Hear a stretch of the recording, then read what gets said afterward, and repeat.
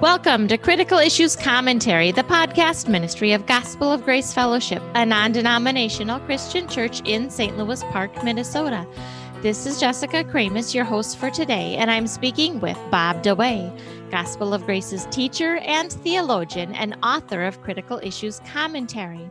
In this current series, we've been talking about CIC issue number 122. You can find that at the website cicministry.org, and the title is The Gospel as the True Armor of God, Deliverance from Demons as Transfer of Dominion. Now, before we get into our actual topic for today, I want to take a minute. Somebody asked what Hellenistic means. We've been talking about Hellenistic magic in Ephesus. So Helen was the Greek patriarch. The Greeks never called themselves Greeks. It's the Romans who called them Greeks because Helen was the patriarch. They called themselves Hellenes or Hellenes, and their land was Hellas.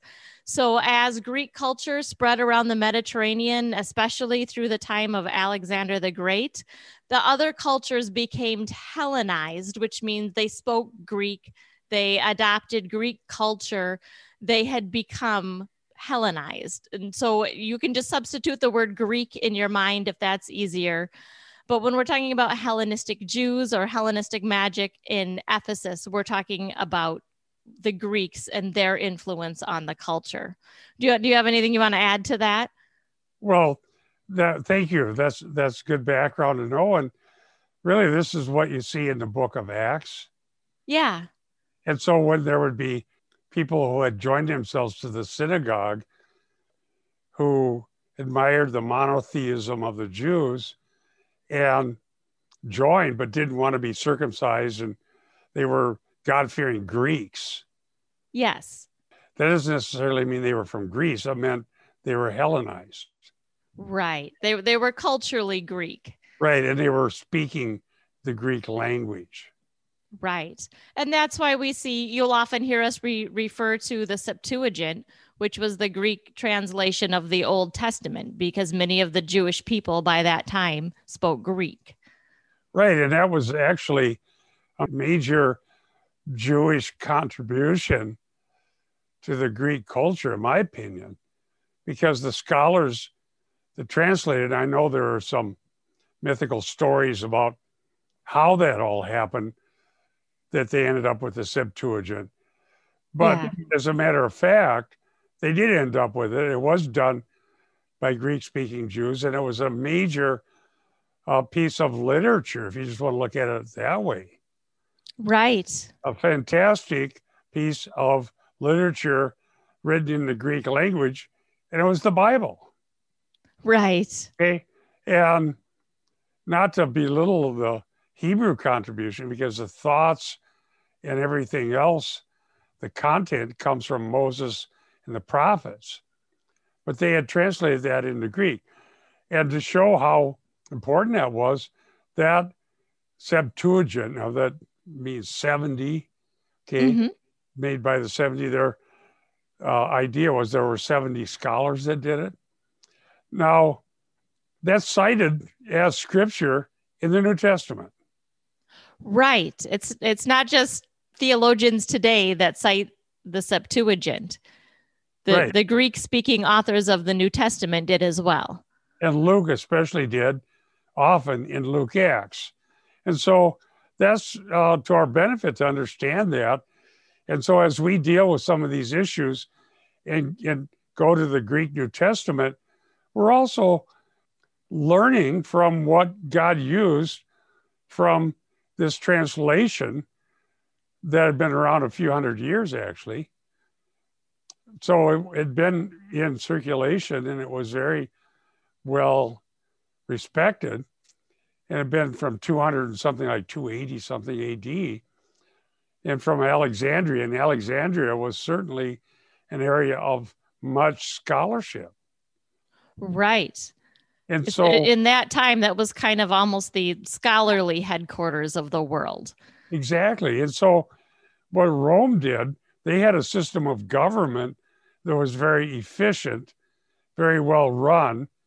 And we see that also in Acts as Paul appeals to different civil authorities And so with the Roman system of government and travel and so on, transportation, and the Greek culture and the Greek language, there was a great situation in God's providence for Christianity to quickly spread throughout that whole part of the world. Right. The Pax Romana gave them safe travel and good roads that the apostles and the early church actually used to their advantage to spread the gospel. Yeah, and the Greek language gave them some very powerful words that, and we'll look at that in some of our future episodes, that carefully describe things that help us understand the gospel. Right. In great detail, very precise language, very powerful language.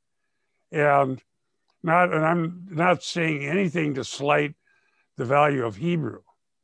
Mm-hmm. Okay, because it was the Hebrews who gave us the oracles of God, as Paul says.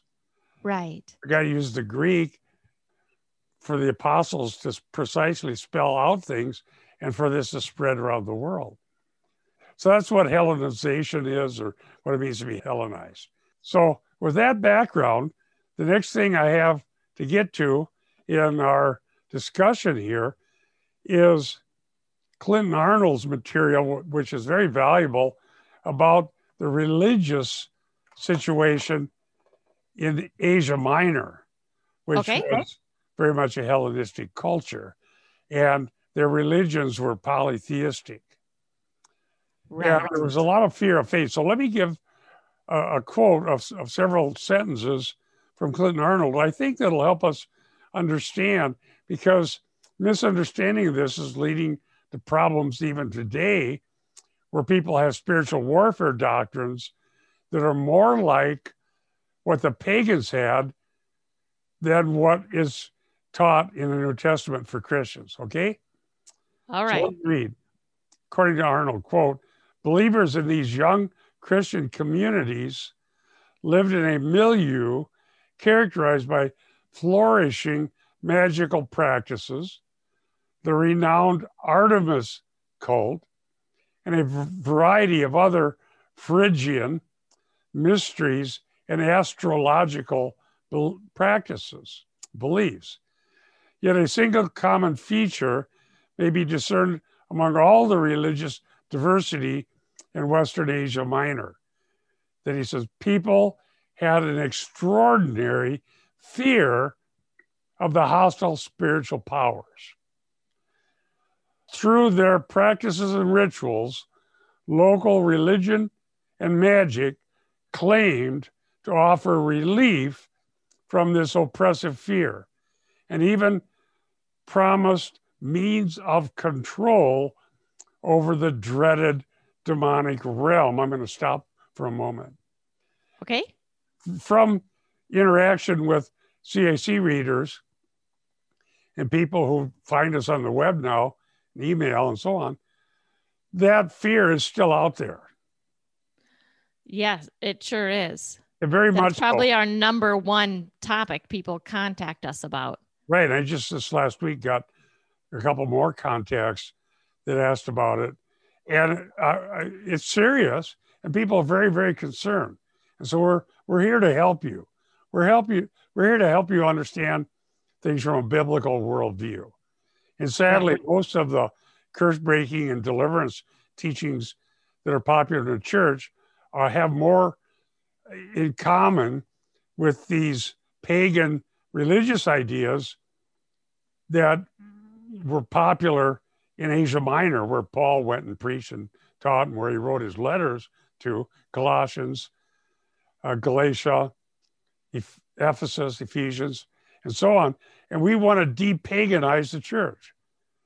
We want you to see, dear saints, that the gospel comes in with something different. It's not a new way of controlling the demons.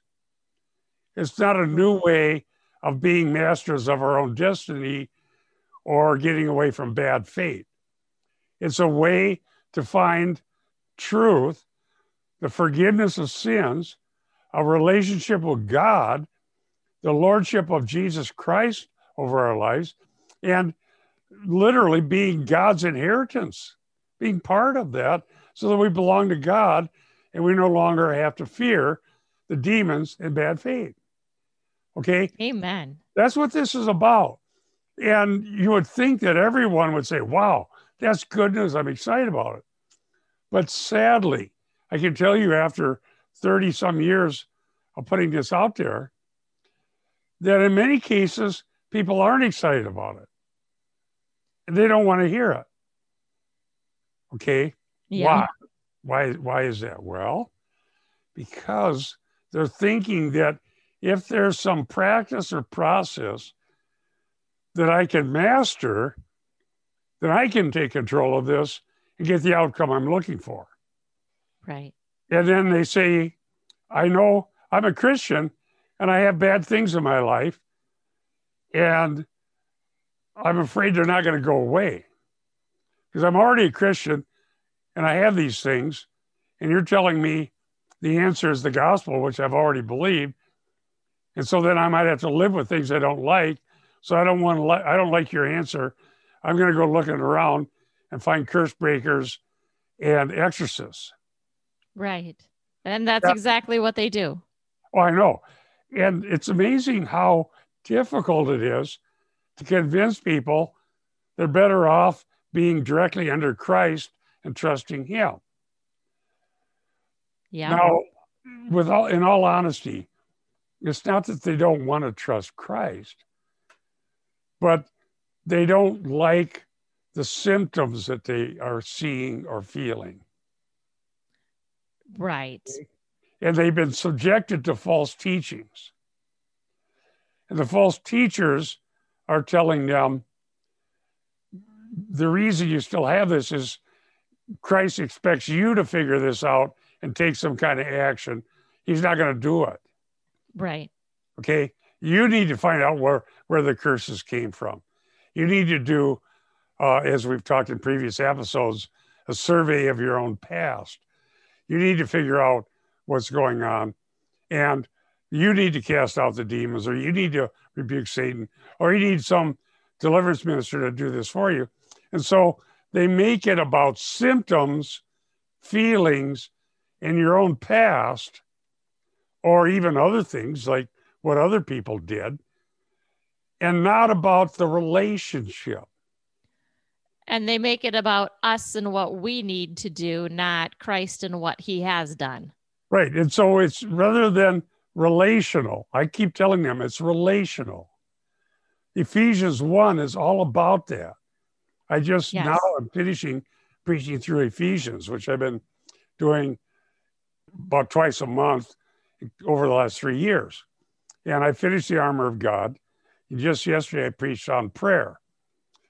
But Ephesians 1 is about that we're safe in Christ. And why? Because of God's counsel and God's decision from before the foundation of the world. But see, that's something that people are thinking, well, yeah, but I might still have these problems or fears or manifestations. There's things going on. And if it was going to be solved because I'm a Christian, and these things would all be gone. So I think maybe these other people have a better angle. They're going to give me a process I can do to deal with it. Okay, so Paul and his thorn in the flesh, what did he do? He went to God. And see, I've been citing that to people. And frankly, I get mixed feedback from people looking at that passage. Okay. I show them from the Greek that this thorn in the flesh is called an angel of Satan, angelos of Satan. Okay. An angel of Satan, a messenger of Satan, whoever it was, but it definitely came from Satan. Right. I refer people to Job chapter 1 with Satan and Job. Job didn't do anything to cause what all happened to him. Okay. Right. And so I pointed that out. And it's different, but people tend to be taken back because they're thinking, well, oh my, Paul asked for it to be taken away and it wasn't. I don't want to hear that. Right. You understand? I understand, but that's going to require us to believe the promises of God. It is. And sometimes our bad symptoms or our bad situations are the very thing that God's using to sanctify us and work out his will. So we can just rest in that. Right. So we have to really get grounded in the promises of God and trust him to be in charge of his own spiritual universe. Because this other is so hopelessly complex, frankly, it won't solve your problems anyhow. You'll just get caught up in that and you'll be doing it forever. Right. There's too many variables, there's too many complexities. You can't even see these demons. We're not saying they aren't real. We can't see them, and thankfully, and they're deceivers. You can't interview them like Bob Larson does and assume what you hear back is the truth, because they're liars.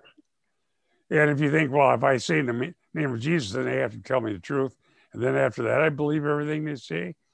No, because you're tempting God by even going there. Now, think about this.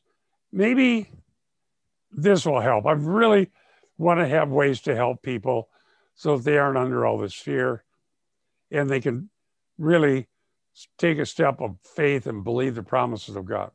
What about your salvation? Now, everybody has a different story. But how many people ended up coming to Christ after a lot of horrible things happened to them? A lot. Right. That's not always the case, but it's very common. So if that was you, think about this. All you went through, and everybody was a sinner before they came to Christ. They were dead sinners. We all were. Was it worth it to have to go through all that to find the truth of the salvation and eternal life? For me, it sure was. I think most people will say that. Yeah. Unless they were converted very young, most people are going to say that. So look at it this way. If it was worth going through whatever you did, and God used that to bring you to salvation through the gospel, is it worth going through something like Paul did or like Job did or whatever might happen if we just trust God's sovereignty to bring us to glory and let him deal with the demons or the we're not cursed, we're blessed. That's told to us right away early in Ephesians. We are blessed with all these blessings, the heavenly places. We're not cursed if we're Christians. So don't believe that teaching. But if sanctification involves going through things too, is it worth it? Or are you going to bail out now that we're dealing with sanctification? It's worth it. Friends, it is worth it. Absolutely. See, it's worth whatever, because this is a temporary problem because it only pertains to this life. Yes. And we have the hope and assurance of eternal life. So I would say this. You don't want to go into that world of magic, of curses, of demons, of finding the names of demons, of interacting with the spirits, anything to get away from all that and get into the Word of God and believe the promises of God. Because if you look at the items of the armor that we lay out in this article, they're all gospel truths. Yes. Okay? So we don't want to go back into that Hellenistic world of polytheism and magical practices. So let me continue. I was quoting Clinton Arnold. Although many of the new Christians in this area, Asia Minor, forsook their magical practices and burned their magical papyri as Luke records, a good number would have been tempted to conflate their magical beliefs with Christianity. Right. And dear saints, that's exactly what's happening in our day. So Christians today are probably not tempted to go get their Artemis idol or consult magical papyri. What's the Christian version today? Well, you name it. How about a Enneagram? Right. Know your number and go through the processes associated with your number, and your marriage will be happy and you'll understand your kids and your relationships will flourish. So we have our own forbidden world of magic that we've imbibed of. God forbid, but many have. Eastern religion in the form of contemplative prayer. There are so many. We've written articles and done podcasts and radio on many of these, and we'll continue to warn you. But see, you don't want to go into that world. It's really a failure of faith. It means I don't believe the promises of God. I think if I take my Christian faith, most people aren't saying they're giving it up. At least in theory, they're not. We're going to take Christian belief and add it to these new things. Right. Where'd they come from? Well, from the East, from India, from ancient Roman Catholicism. They think if they get their Eastern religion from ancient Rome, it's somehow more Christian or palatable than if they got it directly from the gurus of India. But it's the same lying pagan ideas, okay, same mystical practices. And there's this syncretism of trying to combine Christianity with pagan beliefs. Now, this isn't new. It happened in Colossae, and that's addressed in the book of Colossians. Right. Okay? Yes. We can't do that. We need to have the purity of devotion to Christ. And we need to, and I know we keep saying this, but it's so important that you understand it. Christ is enough. It's not the gospel plus the Enneagram. It's not the gospel plus affirmations and renunciations. It's not the gospel plus any other system that you're going to add to it. It's resting in Christ. And we can look back at the example of Paul. He didn't say, why have I been whipped and beaten and stoned and shipwrecked? And maybe I need to go find out what happened in my past. He was anchored in the gospel. Right. He didn't go see what his bad fate was, that it could maybe be canceled by a religious practice. Right. So we need to get a theology of the sovereignty of God that's laid out in the Bible. And right now we've been looking at Ephesians. It's very clear in the beginning of Ephesians. Right. And Ephesians is all about Christ and who we are in Christ. Right. And it starts with a decree of God from all eternity that we be his inheritance. And we'll deal with that in a later episode. But let me give you an example here to show what's happening, how this conflation of the gospel plus pagan beliefs is entering the church. Okay. Okay. Here is a book called The Bondage Breakers by Neil Anderson. It says over 1 million of them sold. Okay. Now, I reject this book. There's some gospel truth in it, but it's syncretism. Yes. He knows about these things, but he thinks we have to do something more than believe the promises of God. Okay. Now, what if you're having problems? Here's Neil Anderson. What if you're having problems with your home, your room, or your apartment?